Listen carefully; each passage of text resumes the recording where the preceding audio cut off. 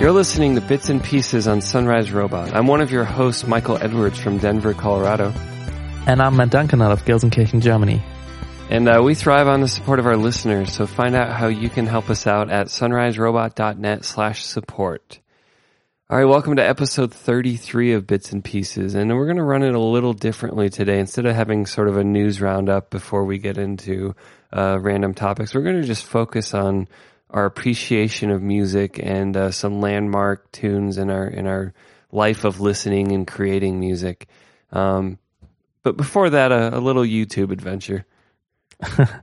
Yeah, so I don't get a lot of comments on my music. So every time I do get a comment, I'm like, hey, cool, somebody noticed something I did. Now let's see if it's positive or negative or neutral. And lots of times it's just confusing, like none of the three. This is one of those cases. So I, some time ago, I just wanted to test my camera, the 60 frames per second mode on my camera. So I recorded a short little tune, that was originally from The Astray, which was itself based on a longer song from The Astray. So you got Icicles, and that turned into Letter I, which is just like 30 seconds, 1 minute guitar playing, like really simple stuff. And very minimalistic. So there's nothing really special to it and nothing special to the video. I just did it because I wanted to check the camera. Mm-hmm. So now I got this comment here. I'm just going to read it. I played these chords and thought I struck gold until I heard the song a few days later in a YouTube ad. El Mao.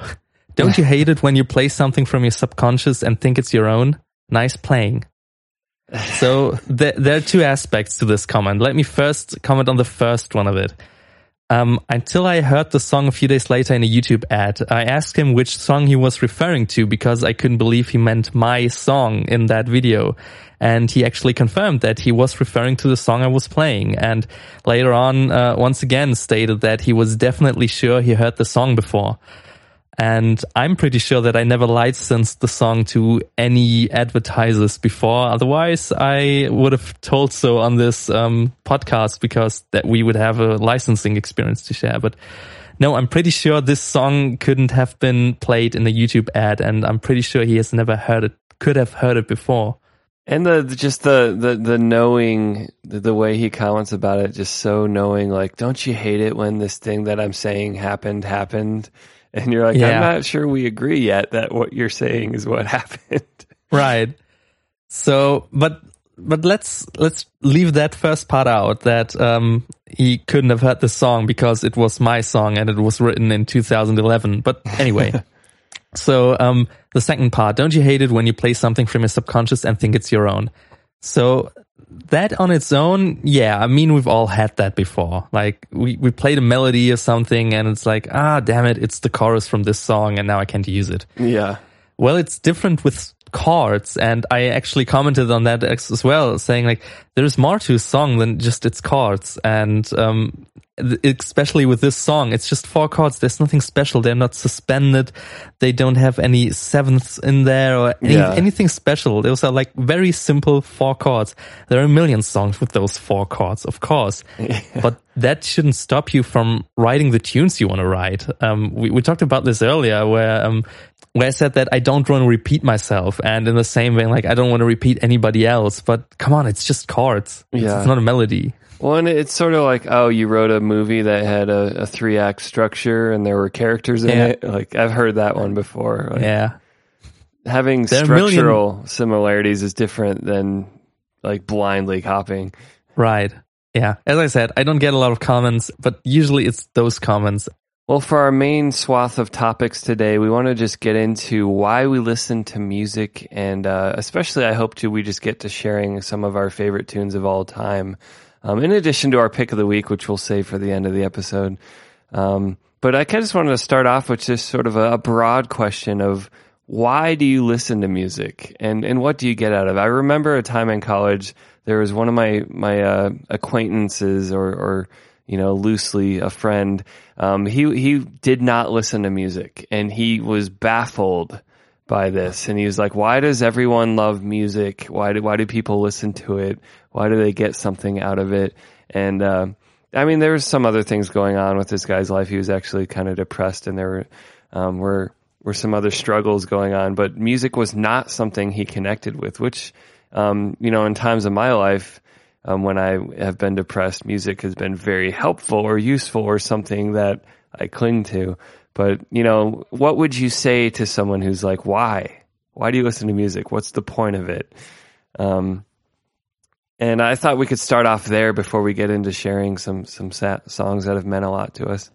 It was really hard for me to pinpoint exactly a reason. I don't really have, I wouldn't say it's like a reason I listen to music. It's just things that caused me to listen to music and listen to more music and eventually create music. I think that's what I mostly thought about when I thought about this question, like what actually led me to also create music, because usually what I listen to kind of inspired me to do my own thing.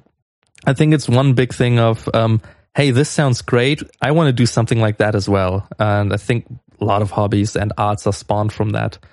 So I would say I wouldn't say I created music, but I played a little bit of keyboard and toy keyboard and played around with notes and all that before really actively listening to any music. So it's almost like I made music before I listened to music.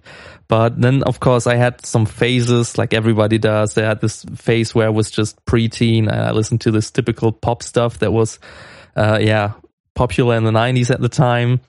Then came the teenage years. Everything was angsty and edgy and had to have distorted guitars. The Linkin Park phase, of course. I can't deny that. And then afterwards, you like serious up and be like, no, now I want to be like the grown-ups and listen to other stuff. And unconnected with that, I kind of discovered the music that was happening before my time, my interest in the 80s music. And then afterwards, it just spread like wildfire, like in every direction. It was everywhere. But I think what I mostly always got out of music for me was analyzing it. And I noted down here, like the music has so many spectrums, and I think the most interesting spectrum for me is the one between simplicity and complexity. If you have everything else fixed, like it's the same key, it's the same topic lyric-wise, like instrumentation, just having simplicity and complexity in contrast is for me the most interesting aspect. And sometimes I get too cold and analytic about music. So every once in a while I just lay back and think, I don't want to think about the song now. I just want the song to happen to me. And this is like the other pleasure I derive from music, where I just listen to it and let myself like get carried away and soothe my emotions sometimes. Yeah, I would agree with pretty much everything you've said, and add some color from my own side.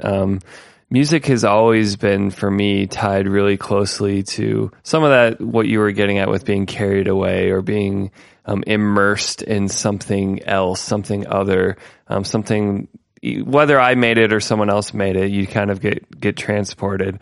And for me, it's tied very much to emotion and expression. And maybe, I love films and I love visual art. It's not that I don't like those things, but something about music feels more immersive to me. And some of the best films of all time use music to draw you into a very, very complex expression. So obviously these things can add sometimes, but in my day-to-day life, I'm kind of snarky, I'm kind of sarcastic and snippy, and my Twitter feed is full of jokes. But at heart, music is a very close to my heart. It's a place I go to when I want to create, or I want to try to understand or get inside the head of someone else. And I think some of this comes from, I grew up in a very religious home. I think a very open and loving and open-minded and supportive, and a good example of that. But that shaped some of how I approach music, where I feel like I go to music to can someone articulate or explain these desires I have, or these hopes or these fears, Are other people experiencing these too? How do they describe them? How do they deal with them? And not that you have to be religious to have those thoughts or feelings or want to answer those questions, but I think it was informed growing up. And, across all genres, I found myself kind of being drawn to music that is really good at tackling questions. And, not that music's like a philosophical thing necessarily. Sometimes it's just a feeling thing or just a mood thing, and not that music has to answer something. Sometimes it's just expressing. But, just all of this kind of plays into, it's kind of a very serious reason to go to music. There's completely other valid. I listen to happy music. I listen to festive party music. Like, that's all there too. But the stuff that really gets me tends to be more melancholy, more introspective, and tries to draw you in. And I guess on the creation side, music has also been a way for me to immerse myself in something that isn't just the real world that's around me. And I just have fond memories in early junior high and high school when I discovered the software Cakewalk, which would let me click MIDI notes. And it was the first tool I had other than real instruments where I could try to get stuff out of my head that my hands weren't good enough to play yet. And so I would have ideas for crazy layered melodies, very fast piano playing, like, real composers might see it as kind of juvenile because I was 12 and I had no training, but I was able to create beyond myself something that I couldn't play, and that was very liberating to be able to do crazy things in MIDI. And so that's sort of the background of why I love music. So with all those feels in play, I thought we could just share some of our most favorite and songs that have been really important to us, whether in the past or right now. And, important is intentionally left vague, whatever that means to you, whether it was from a time in your life that a lot was going on or just a song that is just so beautiful you can't help but love it. Do you want to start with yours? So I picked 4 songs that are very different in a sense, and they kind of point to the various directions which I've listened to in the past and still listen to sometimes. Although I've kind of left some directions of those, but we get to that. So one of those, I think I've mentioned them a lot of time on this show, but one of my greatest inspirations, of course, and who listens to my music will know, is that I listen to a lot of Depeche Mode. Now, a good friend of mine, Michael, who sat as a guest on this show once, brought me to listen to Depeche Mode, and I think my favorite album still is A Broken Frame, because it's just so melancholy, it's so many melodies, it's so calm, and so focused in a way, but also kind of blurred out, and it's hard to describe. It's kind of sparked my journey into like 80s darkwave and all that. So let's just have a very short sample of Sun Will Rainfall.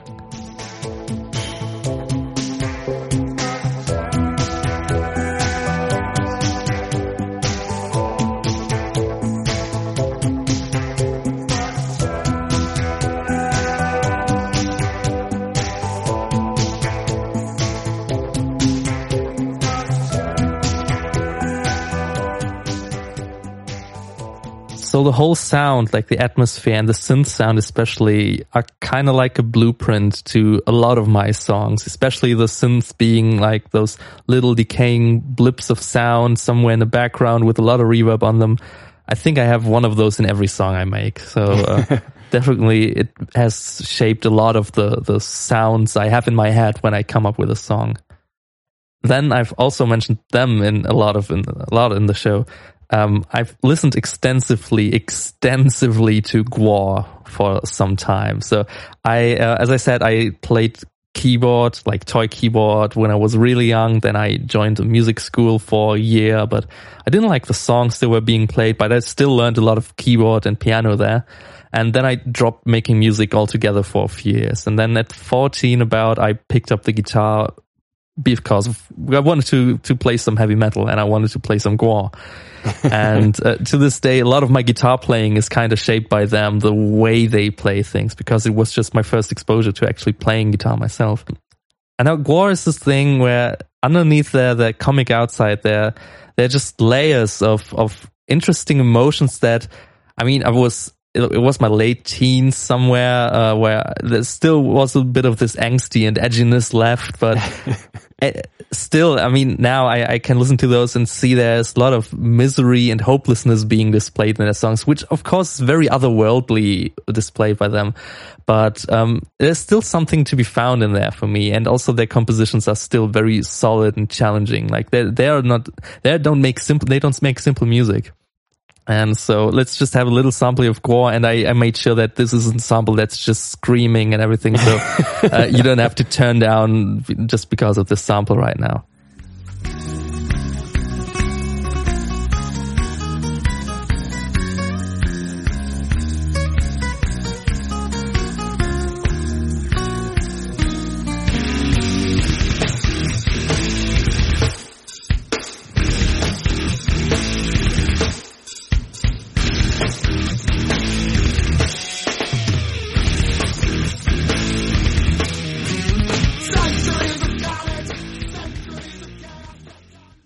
So as I said, like I think I can still play all the songs that I learned back then by heart, just because I played them exclusively almost. Like I bought this one guitar that I still have, my Explorer, and I was like, when I have this guitar, I'm only going to play Gwar songs on that guitar. And also the reason why I still tune one of my guitars one step lower than standard tuning, just because of them, just because I will always be able to play those songs. Yeah, like after Gwar, it kind of went into a very experimental direction and in the indie direction, independent direction. Independent is always a strange genre. We talked about this. And so at one point, I, of course, came across Animal Collective, like anybody who listens to this kind of stuff. And there's this song Fireworks from the album Strawberry Jam that I just love to death. It's a very repetitive song with a very minimalistic instrumentation and a very shuffling rhythm. And Animal Collective like helped me get from this point where I said, you can do that in a song, to let me do that in a song. Like there were no boundaries anymore. Like before that I had those rules, like I can't make it sound too strange. And all of a sudden I noticed, yes, I can make it sound strange if I make it strange in the right way. And also like the general lo-finess and a little bit of chaos. And I mean, I like controlled chaos, like Battles do it, but Animal Collective is a different kind of chaos. So here's a little bit of Fireworks by Animal Collective.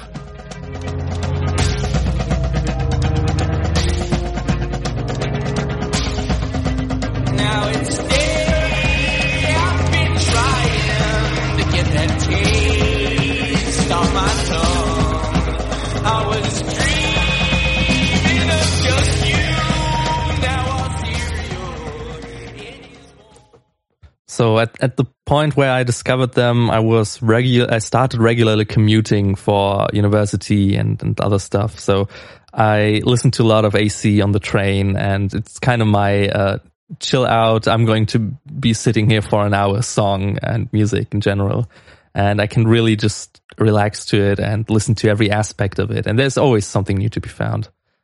Yeah, and last but not least, somewhere in between there, I kind of ventured into some hip hop, not all of it, because I always found it different to identify with a lot of hip hop. Not cliches, but the culture in general. Usually the instrumental aspects I felt were too simple to my liking. And the topics discussed usually, and then usual lyrics, I don't know, I don't have anything I can connect there with. Yeah. But yeah, along came Mike Skinner and does something completely different. Like his lyrics there, they show vulnerability and they can make you laugh. And the instrumentals are always interesting. Like they're always a little bit wonky and strange, but then also very harmonic. And I know he does most of it himself, or at least the earlier stuff, he did all of it himself, and also on like very lo-fi equipment. And I can always listen to the guy. And he also gave me a lot of practice, practicing my fake British accent that I still can't get away from. I'm really trying not to.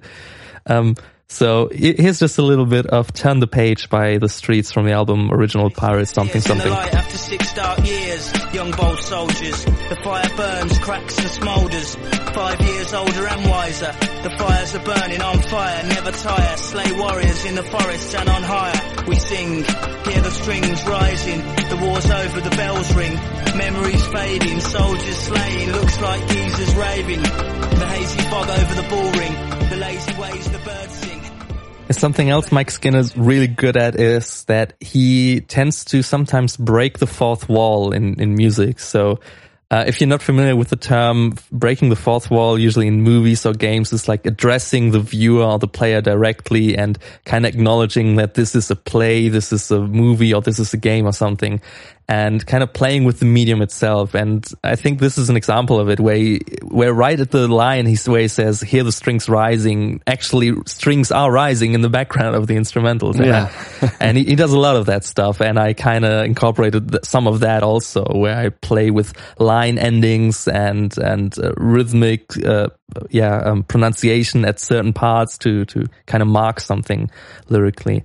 Yeah, and also like lyric-wise, he makes lyrics about everyday problems, which, although most of them didn't directly apply to me at the time, I noted down here, it made me realize that every card that has been dealt to you can be played with somehow, and no matter what the problem is. And as I said, I deal with really mundane problems, which I wouldn't write songs about, but he does as well, and he manages to do so. So kind of an inspiration also lyric-wise. Great, good stuff. So tell me about your choices. So I've made 4 choices, and they're all pretty melancholy, and they're all pretty stripped down. And I don't want to give the impression that I only like stuff that's very stripped down and sad. But these are some of my most favorite tunes of all time. And the first one would be a song called Happy Birthday by Sufjan. This was off his very first record. It's very lo-fi. It was before anyone knew about Chicago or his Michigan album. Any of that stuff had happened.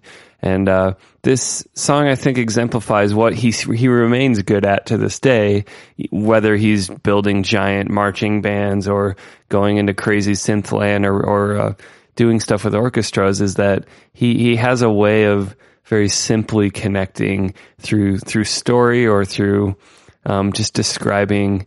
And this song is kind of just achingly vulnerable and delicate. And let's just listen to a little bit of Happy Birthday.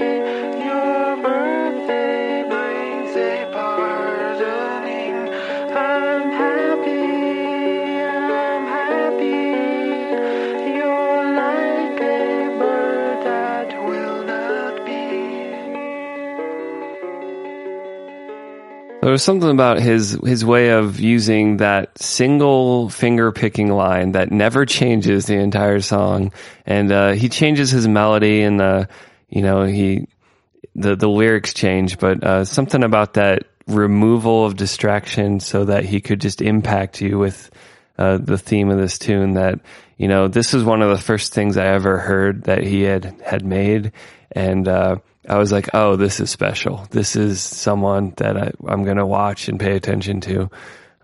So that's my little share of a song that, even if for people who know some of Sufjan Stevens' more famous songs, this may be one that you've never heard.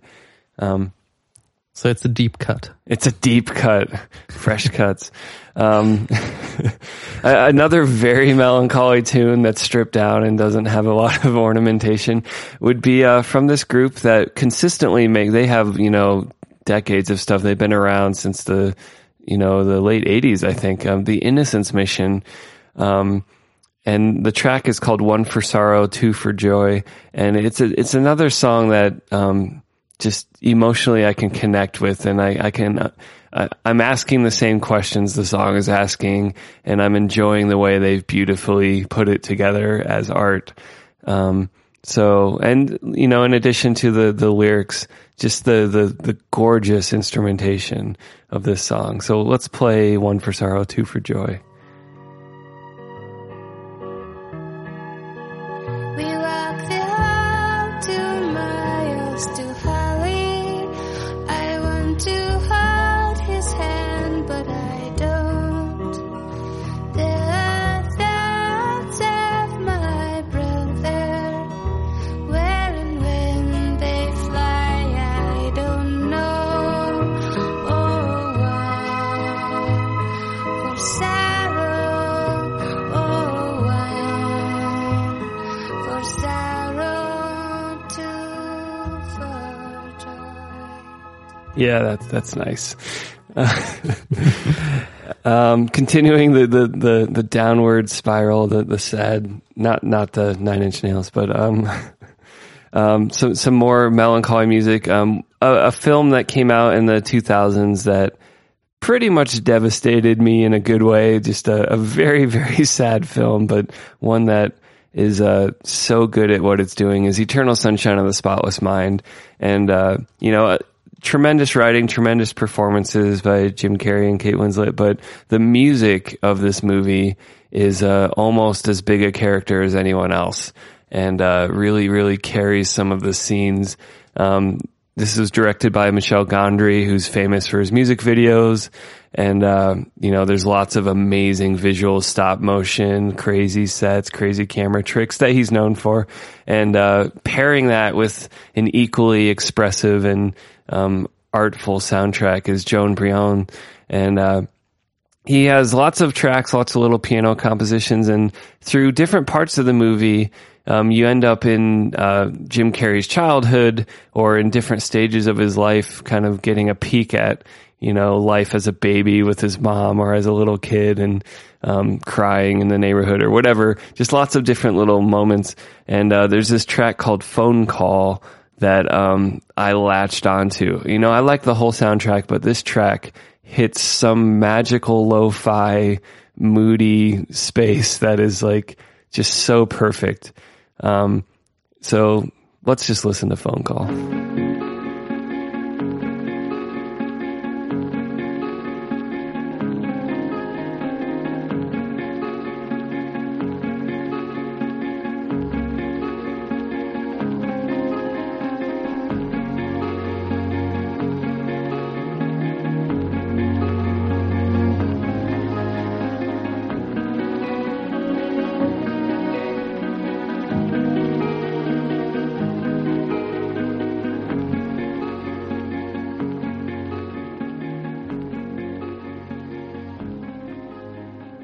There's something about the dissonant picking there. There's some notes right next to each other on the scale, but it works so perfectly in this song.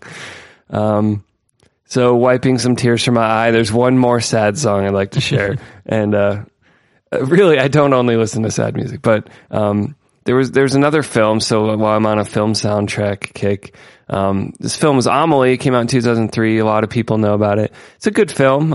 I think I've actually only ever seen it once, and I've never felt like I had to go watch the movie again, even though I can't think of anything I didn't like about it.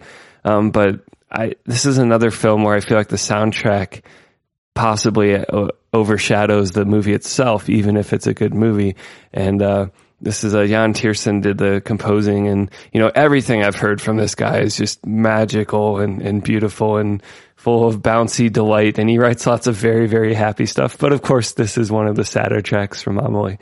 And there's, it sounds like it could be two people on the piano playing this, but of course, since he's actually a good piano player, this composition is just gorgeous and dances around with different rhythms a lot. And so let's listen to, I can't even pronounce the name of this track, Comtine d'un autre été.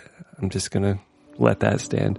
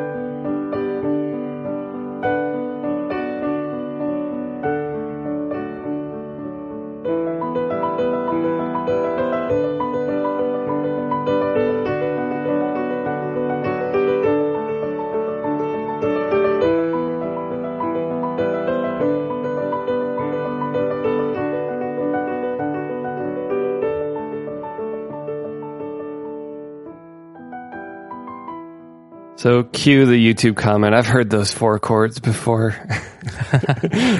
I just saw the YouTube comment here. Can I use this in my short film? Yeah, sure. The guy, so this is on this YouTube channel. It's not the guy who wrote the song. He doesn't own the song. He just covered it, which is okay. I mean, but I would probably ask the original composer for that. Yeah, and it's probably encumbered by a rights organization where even the composer may not be able to give you permission. So, there's a tour down some, admittedly all in sort of a single category. You had a little more eclectic variety to your choices, but just picked lots of moody, sad tracks. But, these are all songs that even the very first time I heard them, I just knew, like, this is going to be a song I carry with me probably the rest of my life. And, I still get a lot out of hearing these songs and listening to them. And so it's fun to, we wouldn't do this every episode, but to take a moment and just kind of have a sharing explosion of songs that really matter to us. That way I get an explosion. You always do this. Everything has to. I'm basically the Michael Bay of music critics. So another chapter I wanted to throw into this for this episode was for us to also share something we've made. And I think since I just shared a whole bunch of songs, I think you should take this first. Yeah, and I can carry it over with the word explosion. So the song that I picked, or the creation that I picked, is a song that I'm to this day very proud of from a composition standpoint. It's the last track of the album Letters, Icicles by The Astray. I wrote this song. I wrote the first half of this song in early 2010, I believe. And then I got stuck with it. Like, I didn't know where to go. And what I had to this point was great. I loved it, but I knew that there had to be something else out there. I couldn't just stop the song at this point. And so, like, a half a year later, I just put on the song. I turned on the guitar amp and just played around with it. And out of nowhere came this guitar solo. Now, I'm not a guitar solo guy. I played some solos in Saltless Skies, but I'm usually not the guy who enjoys a lot of guitar solos or plays guitar solos himself. So that kind of came out of nowhere that the guitar solo would save this one song for me. And apart from that, this song, there's only one part of the song that's really a 4/4, like a common time signature. Like everything else just plays around with some very crooked time signatures. So this guitar solo is also on top of a 7/4 time signature. And after the solo, it just explodes. So there you go. There you have the explosion where everything is so loud after the solo and drowns out the vocals. Like I talked about this, that I usually mix the vocals very quietly. And at this spot especially, you had the same words. Like they are the same words from the chorus. So you know the lyrics if you hear them. Even if you hear them quietly, you know what's being sung. So that was the perfect alibi to just mix them really lowly. To kind of have this overwhelming effect of everything's drowning out the vocals, and you can't help it. So here's just a little part of Icicles, like the transition from the solo to the outro part.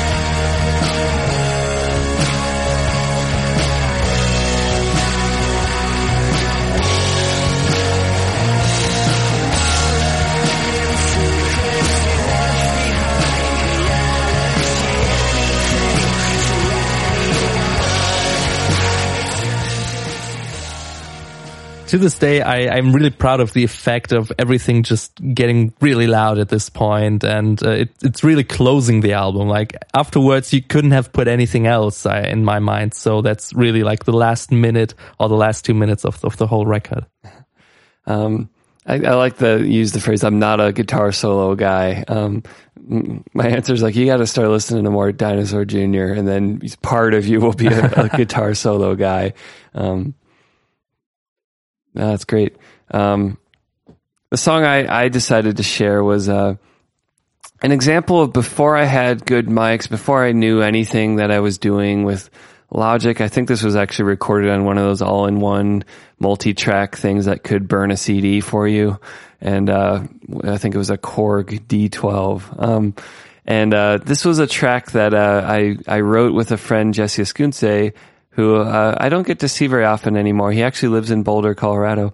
This was a track we co-composed for a short film of my brother's called Crutches, which was about a guy who fakes his injury and just starts using crutches and enjoys the perks of society of people opening doors for him. And, you can be late to class because, hey, man, I'm struggling here, and just sort of starts taking advantage of the system. But this was like a whimsical waltz, not uninfluenced by movies like Amelie and Wes Anderson and all this stuff that had very whimsical and fun compositions, Mark Motherbaugh's work also being important to me. And this was kind of a breakthrough of, I had written lots of MIDIs and done lots of, computer-based composing. And I also had always been playing guitar and drums and stuff, but I'd not quite put something together like this with real instruments before, not to this level. And so this track was, chord progressions that, violated traditional scales and then go all over the place. And it just felt like, oh yeah, you can do weirder, different things with music. And so this is kind of representative of me growing up a little bit and writing music. So let's play it. The track for some reason is called Cuando Quieras Ven Conmigo.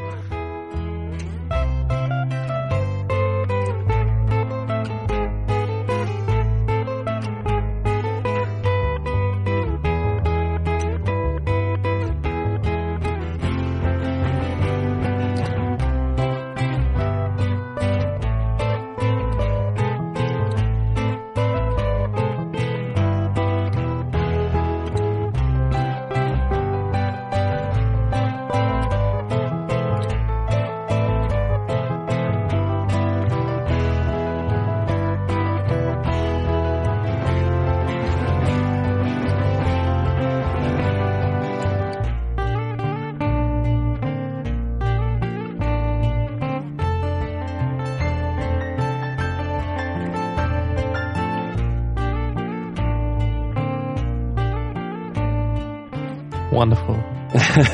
So yeah, it just keeps dancing around different keys and different places musically. And I guess I would also share this track as before I had production chops, that just because you record something and it doesn't sound professional, like professionally recorded, isn't a reason to stop playing music.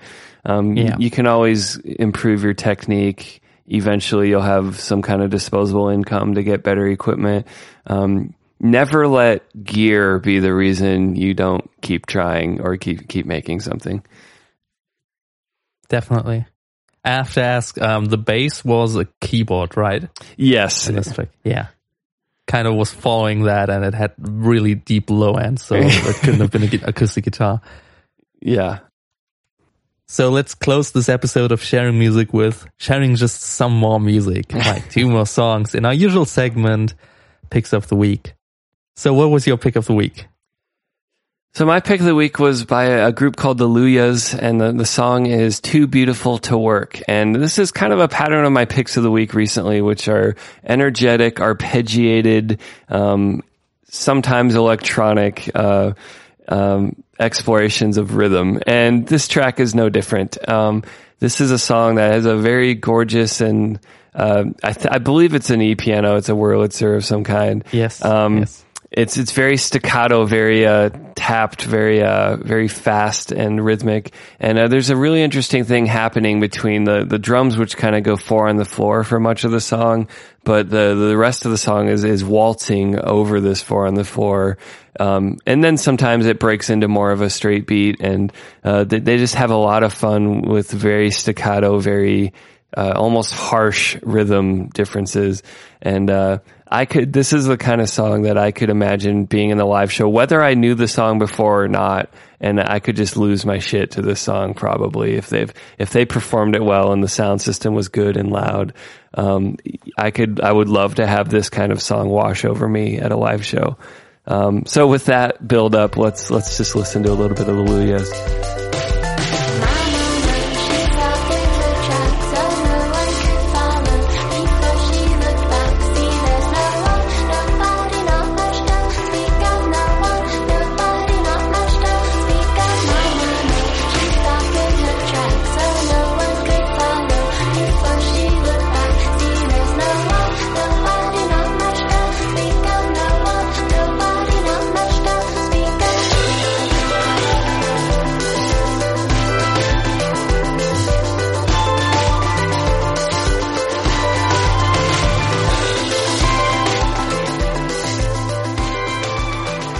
Yeah, it speaks for itself. I don't need to say anything else about it. Did you enjoy this one? Definitely. It instantly reminded me of a lot of math rock that I listened to. And I would say that this is actually math rock. It's just very unusual to hear a female singer in math rock. So it just blew me away. And I kind of accept it as a gift from you to me. I'm going to listen to a ton of these, to a ton of these artists in the future. Right away I also thought this could be like guitar tapping, like 2 guitars tapping in sync. I looked up a live video, and it is a Wurlitzer, so it doesn't make it any bad. It's still awesome. But I actually thought that these were guitars. So it really has a high lose my shit factor. It's really danceable. I think at some point I will sit down and count the actual time signature of the vocal part of the song and the melody part, because it's really interesting. And some part of me wants to not do it and just keep it as like feeling the rhythm in the right way. But some part of me wants to know the time signature of this. So what was your pick of the week? My pick of the week is Jam Club with the song Twins. And I think it kind of fits in the 4 picks that you had before on the show. It's a very calm song. It features mainly just the piano and vocals, and then after a minute, some strings join the instrumentation, and it's just simple and it's beautiful. So it's really simply beautiful and very sad as well. So if you're in a sad mood, this song might just bring you to tears. So be careful while handling this song. Here comes Twins by Jam Club. Like a lion in the water, just your touch could cure my lonesome blood.